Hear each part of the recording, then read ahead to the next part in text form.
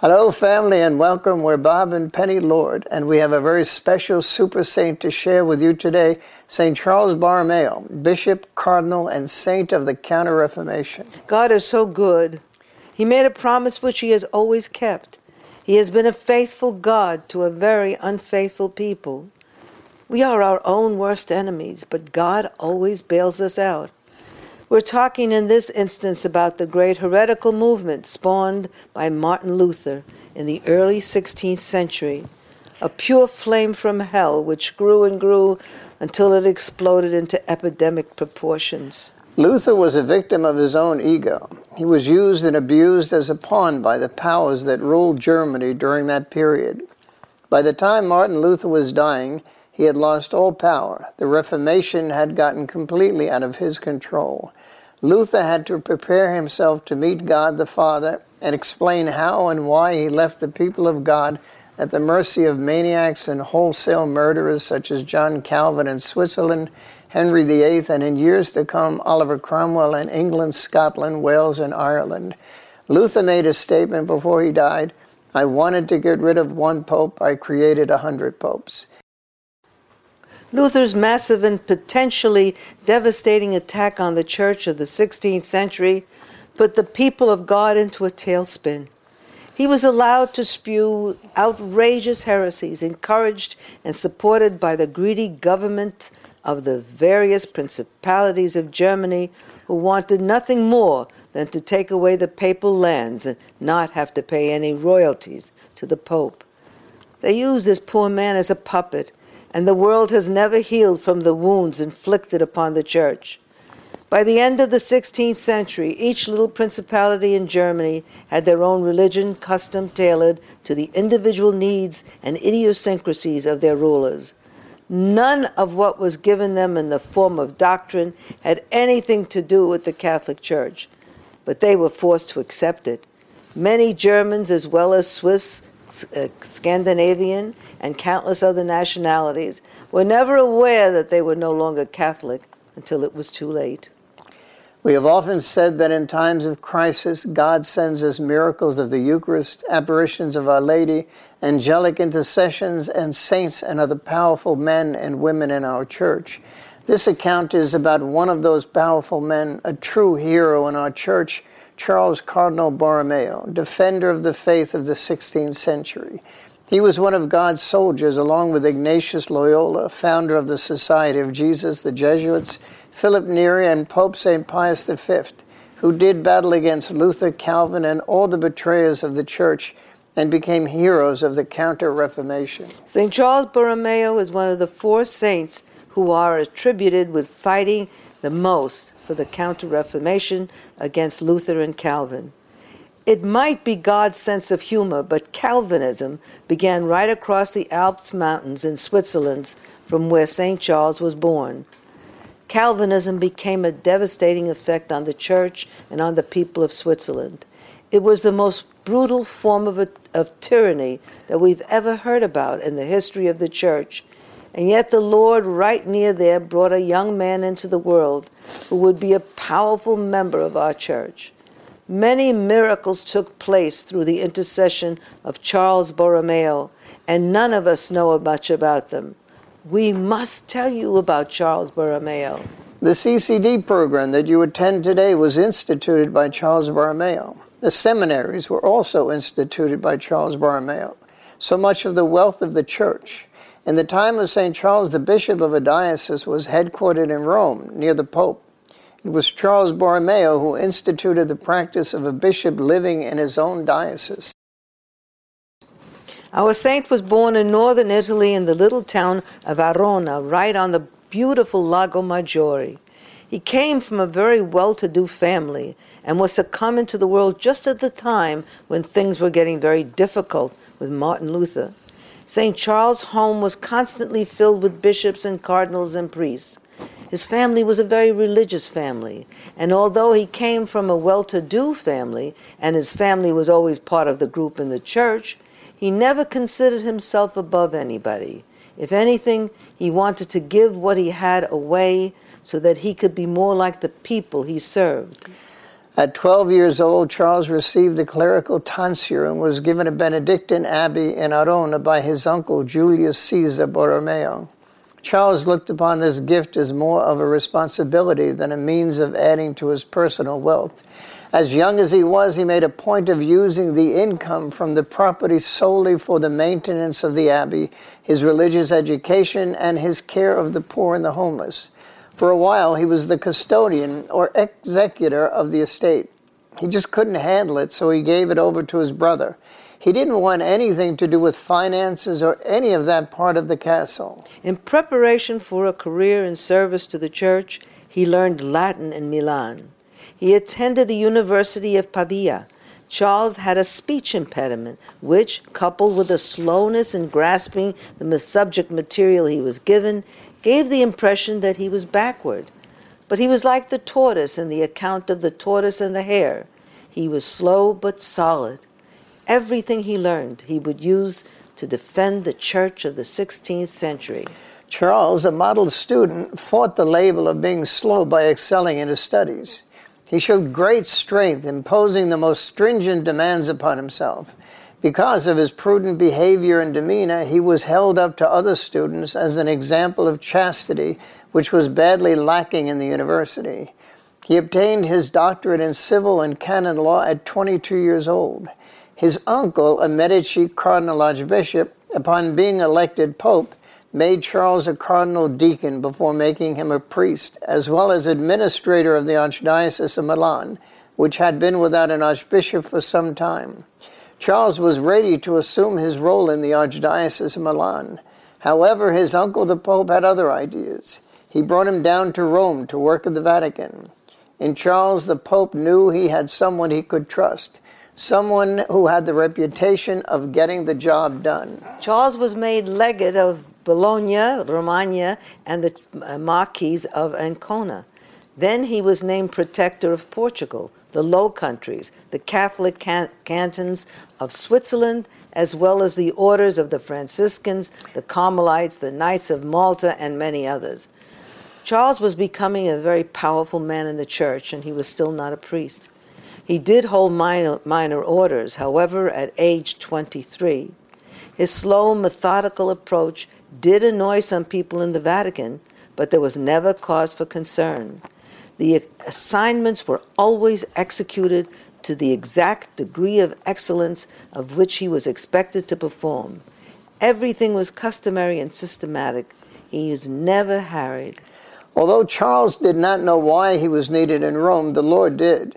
He had to be in this key position at a crucial time. The Council of Trent had opened in 1545, adjourned in 1547, and then convened again in 1551, only to be adjourned after 1 year. The work never completed, it was never brought to conclusion, and none of the Reform's doctrines had been instituted.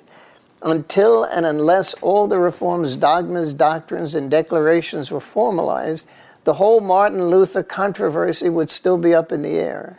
Until the questions raised by him and his fellow heretics were answered definitively, their errors clearly condemned, dissidents would use this to lure the innocent away from Mother Church. It was unquestionably one of the most important councils the Church had ever convened. To understand the Pope's problems, in 1552, Pope Julius III and his people were victims of strong pressure by the German princes. Protestants had been invited to the council in the spirit of reconciliation, but their demands were so ridiculous it was impossible to concede to them. They insisted that resolutions that had already been made by the council, especially those regarding the real presence of Jesus in the Eucharist and the doctrine of transubstantiation, should be revised so as to be based solely on the Protestant interpretation of Scripture, and that the Pope had to agree to be subordinate to the council. In addition, war broke out between France and Germany. The bishops left the council and never returned. The council had arrived at only fragmentary results, dogmas left incomplete. Only a fraction of the controversies with the Protestants had been doctrinally resolved. Still less satisfactory were the reform decrees, leaving unanswered urgent petitions by the bishop. In 1553, Julius III had prepared an extensive reform bull to cope with the many unresolved practical problems, but he died before it could be published. When Pope Pius IV, Charles' uncle, was elected pope, he vowed he would reopen the council and bring it to conclusion. He had good reason for this. Calvinism was running rampant, not only in Switzerland, where Calvin had begun, but now it was threatening France. Pope Pius IV knew he needed a general council to get the church at large to support the Council of Trent's stand on Protestantism. He also knew the amount of the infighting that would be involved in putting together a council, whether it be to continue the Council of Trent or convene a new council. He needed a Charles Borromeo to make it happen. 10 years after the previous council had been adjourned, the final sessions opened. Charles Borromeo was placed in charge of overseeing the council. It almost fell apart on a daily basis, but together with the other members of the council, he wrote the dogmas and decrees needed to complete the council's mission. It has been attested to that Charles Borromeo was the single most important factor behind the successful implementation of the goals of the Council of Trent in 1562. The following year, he was ordained a priest and within a matter of months, bishop. The council concluded. He prayed he would now be able to go to Milan and run his archdiocese. Bishops living at the papal court in Rome had become a touchy subject the last 2 years of the Council of Trent. To breach this subject would appear to be going against the Pope's wishes. Pope Pius IV's thinking was also that of the popes before him, that travel between Rome and his diocese was long and dangerous. We have to believe that St. Charles Borromeo enjoyed being such an intricate part of the workings of the church, especially being such a holy young man. But he did have one problem which constantly nagged at him. He had been made administrator of Milan. They had not had an archbishop living in the archdiocese for 80 years, and yet he could not go to Milan to dispatch his many duties. I mean, he was in effect archbishop of the archdiocese, which is a full-time job, but he couldn't be in the archdiocese to do it. He was a trusted member of the papal team. That word trusted is key here. If someone is a trusted employee or a trusted member of a church community or government, that person is very special. That trust requires an action. In the case of St. Charles Borromeo and the Pope, that action was complete loyalty to the Pope and whatever he needed Charles to do for him. But he was torn between his obedience to the Pope and his obligation to the souls of Milan, which he judged he was not handling as well as could have been handled by someone there full time. However, the Pope needed the bishops to be there with him by his side, mostly for loyalty, but also for quick decisions. He had to know they were not plotting against him, running their own little kingdom in their diocese. Even today, the bishop or archbishop is usually the richest, most influential man in a town. He owns a great deal of property, has access to much money, and is the spiritual leader of hundreds of thousands of the faithful. What would it take for the evil one to fill a bishop or cardinal's heart with treachery and pride, especially if they were a far distance from headquarters? What would it take for the local prince or emperor to pressure them into disloyalty and disobedience to the Pope? And how long would it take before the Vatican was even aware of a betrayal from one of her cardinals or bishops? Pope Pius IV was adamant about St. Charles staying at the papal court in Rome. He did have another reason, however, other than just having him available at a moment's notice. The closing of the council was just the beginning of the work involved. This particular council, one of the most important, if not the most important council in the history of the Church, had to be followed up with many things. As a supplement to the council, many works were produced to implement the doctrines and dogmas of the council. Some of them were revising an index of forbidden books in 1564, the Roman Catechism for Pastors in 1566, the Reformed Roman Breviary in 1568, and the Reformed Roman Missal in 1570. While Charles was not involved in every aspect of these works, he had a hand in all of them. He was particularly involved in the drawing up of the Catechism and in major liturgical reform. But he still felt a great pull to Milan and pressed his uncle to allow him to go there at least for a visitation. Finally, the Pope gave in and allowed him to go just for a visitation. There had been a vicar whom St. Charles had appointed. He and a group of Jesuits was specifically sent to try to bring about reforms in the archdiocese and had been unsuccessful in accomplishing their goal. It needed the archbishop, whom Charles had become, to go and put things in order and spend some time with his flock. However, before he left, the Pope appointed him legate a latere for all of Italy. In effect, St. Charles was the Pope in whatever area he would visit during the time he was away from Rome. He had broad powers from the Pope. Again, Pope Pius IV knew to whom he was delegating these powers. St. Charles was his right-hand man. St. Charles' time in Milan was well spent, both for him and the Church. He was able to see firsthand the resolutions of the Council of Trent at work. He taught bishops from other dioceses who were sent to Milan to learn from his teachings of the reforms of the Council of Trent. They were instructed in ways to implement decrees, such as the discipline and training of the clergy, the celebration of divine services, the administration of the sacraments, the teaching of the catechism on Sunday. St. Charles was extremely successful in this provincial council and was sent a letter of congratulations by the Pope. It was during this trip, while working his way back to Rome by way of Tuscany, that he received word that His Holiness Pope Pius IV was dying. He rushed back to Rome to be at the bedside of his uncle and friend, his mentor and sweet Christ on earth.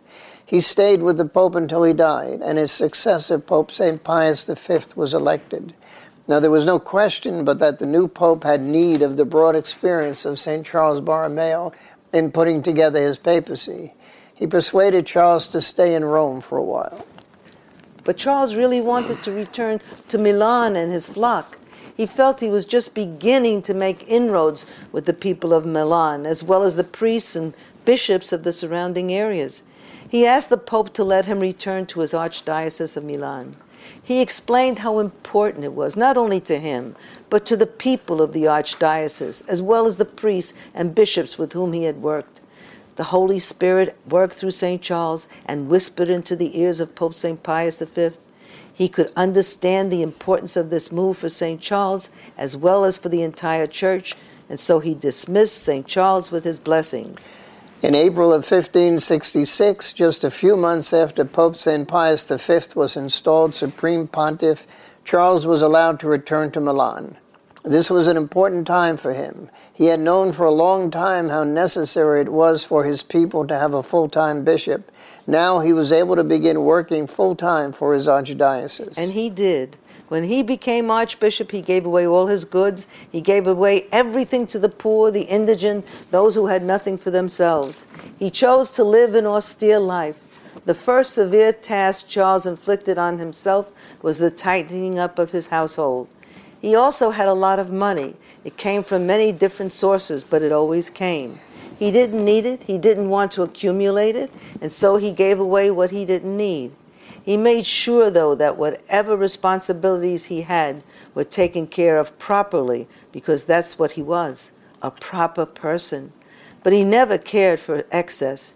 He was happy to be able to share what he had with those who did not. He didn't need the possessions, and he knew some people who did need them, so he put his wealth where he thought it would do the most good. When Charles was allowed to return to Milan for good, he found a raggedy archdiocese steeped in abuses and excesses, but more than anything, a flock without a shepherd. He was a powerhouse of energy.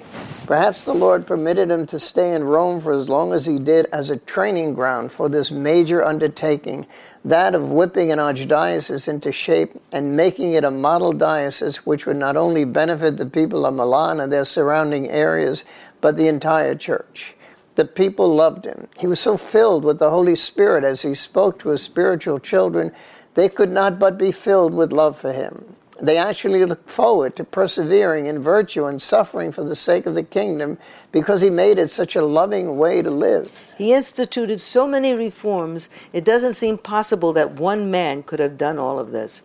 We must keep in mind, in 1566, he was only 28 years old. It was pure Holy Spirit. He was responsible for the institution of some of the following: reorganization of diocesan administration into a workable set of offices. He called 6 different provincial councils and 11 diocesan councils. He began methodical and frequent visits to every part of his diocese. He opened up seminaries in the archdiocese, first to the Jesuits and then to the followers of St. Ambrose. CCD confraternities of Christian doctrine.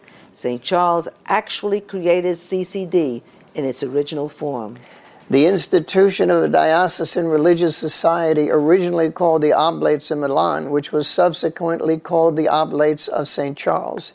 He opened schools and cultural and social institutions. He provided shelters for street people of his day called wanderers, the neglected, reformed women and orphanages. Today we call them the marginalized and the disenfranchised. Battered women and abused children. The names change with the technology, but the situation remains the same. Now, St. Charles Borromeo was very concerned with social justice. If you just look at some of the reforms he was responsible for, you know his heart was with the people. He sold and gave away most of his possessions, or at least those that were his to give. He opened shelters for the poor. He opened and financed schools. St. Charles Borromeo was able to accomplish all of this without compromising the faith. This is an important point that we have to make here. In addition, he was a mover and shaker of the Council of Trent. Sweeping reforms were made. The Council of Trent has been credited down through the ages with being the single greatest factor in defining and defending the doctrines of our faith. But what did the Council of Trent affirm and defend? The Eucharist, the Mass, the primacy of Peter and our popes, the priesthood, the sacraments, everything that we as a church profess today was solidified in the Council of Trent. And St. Charles Borromeo was a leading orchestrator of those reforms. He did not water down our beliefs. He didn't play down the faith for the acceptance of a few, or of many for that matter. He didn't decrease the values which he had been given down through the ages. He was catering to the same problems in our society which are prevalent in our church and in our world today, and yet he held fast to the teachings of the magisterium of the church. St. Charles did not feel the need to be popular or liked. You can't put through the kind of sweeping reforms in the church and the state and have everyone like you.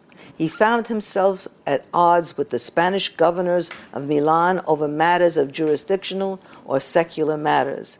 It came to some hard-headed confrontations. In one instance, it was only through the diplomatic resources of the Pope and Prince Philip II of Spain that a sort of peace and arbitration was executed.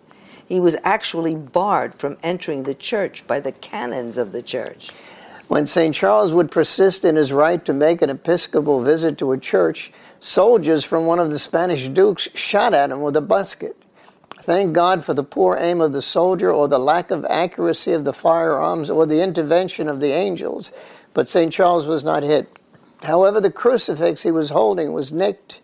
Another time, St. Charles was in his home praying with the members of his household when a paid assassin shot at him at such a point-blank range, it could only have been the wings of the angels which caused the bullet only to graze him slightly. His reputation grew outside the Diocese of Milan as well. He began making apostolic trips to other dioceses such as Brescia, Cremona, and Bergamo, all to the east of Milan. He made missionary trips into the Italian and German Alps to those who had been victimized by the widespread lies of Protestantism. In his travels to Switzerland, although John Calvin had died prior to this time, his heresies were firmly entrenched there. St. Charles took his life in his hands to evangelize there, but he did. He burned out at an early age, 46 years old. He was on retreat when he came down with a fever at the end of October 1584. He was brought back to Milan on a litter. Within 3 days, he was dead. We believe that he had done all that the Lord had wanted him to accomplish in a very short period of time. 26 years after his death in 1610, he was canonized by Pope Paul V. There are many miracles attributed to the intercession of St. Charles Borromeo. There are so many, in fact, that there is no way that they could chronicle them in all their paintings, but they did. They chose 24 of his miracles to show in his church, the cathedral in Milan, for 8 days prior to and on his feast day on November the 4th each year. On that octave, they show 24 paintings of his miracles and 20 paintings of his life, all up and down the aisles of the cathedral in Milan. It's a beautiful thing. We would like to share with you just a few of those miracles. One of them has to do with a 5-year-old child who suffered greatly from a large open sore on his left side, which would not heal, endangering his life. On April 18, 1602, at 1 o'clock in the morning, his mother was kneeling in front of a painting of St. Charles, pleading for the cure of the boy who was asleep. After 3 hours, the child woke up, called to his mother, and told her he was completely cured, as St. Charles appeared to him and touched him with his hand where he had the sore. In another instance, it's told that in July 1603, a mason who had a great devotion to St. Charles was building a house for a man in an area outside of the city. It was very hot. At noon, he rested inside the church of St. James. St. Charles appeared to him and said, "Brother, get out of here because the church is going to fall down." The man rushed out of the church, warning bystanders of the danger, but none of them believed it. However, at that instant, the church crashed to the ground in front of their very eyes. St. Charles Borromeo was a majestic role model, a very special role model, a role model for bishops and cardinals. Everybody needs role models, but especially those in authority who have been entrusted by God to shepherd his children. They're answerable because to the degree that we've been blessed, to that degree we are accountable. Possibly more than anyone, bishops and cardinals need our prayers. Pray to St. Charles Borromeo for his intercession for your bishop or cardinal. He was first and foremost a prelate and a defender of the church. Now as a saint in heaven, he prays for his fellow bishops who are called to take up his torch and defend the church. St. Charles didn't give in to the pressures of the day. He fought the heresy that Jesus, as he was presented by the church, was obsolete in their age. He didn't bring the church and its traditions down to the perceived levels of the people. He showed the people how they could rise to the levels of Christ. We thank you, Lord, for Charles Borromeo, especially in this day and time when all around us seems so helpless. When there seems to be no help, you give us help through your servant, St. Charles, as well as all the saints. St. Charles Borromeo, pray for us and for your fellow bishops and cardinals. We love you. God bless you. Please load our free Bob and Penny Lord app. Here's how to download our free Bob and Penny Lord app. Simply, with your iPhone or Android device, go to the App Store, search for Bob and Penny Lord app, and download it. It's that simple. Here's what you can do with our free Bob and Penny Lord app. Number one, there's a link to our marketplaces, our websites, our blog, and this podcast. The second link is to our Bob and Penny Lord TV channel, where you can access all of our videos as seen on EWTN, plus a whole lot more. Thank you very much.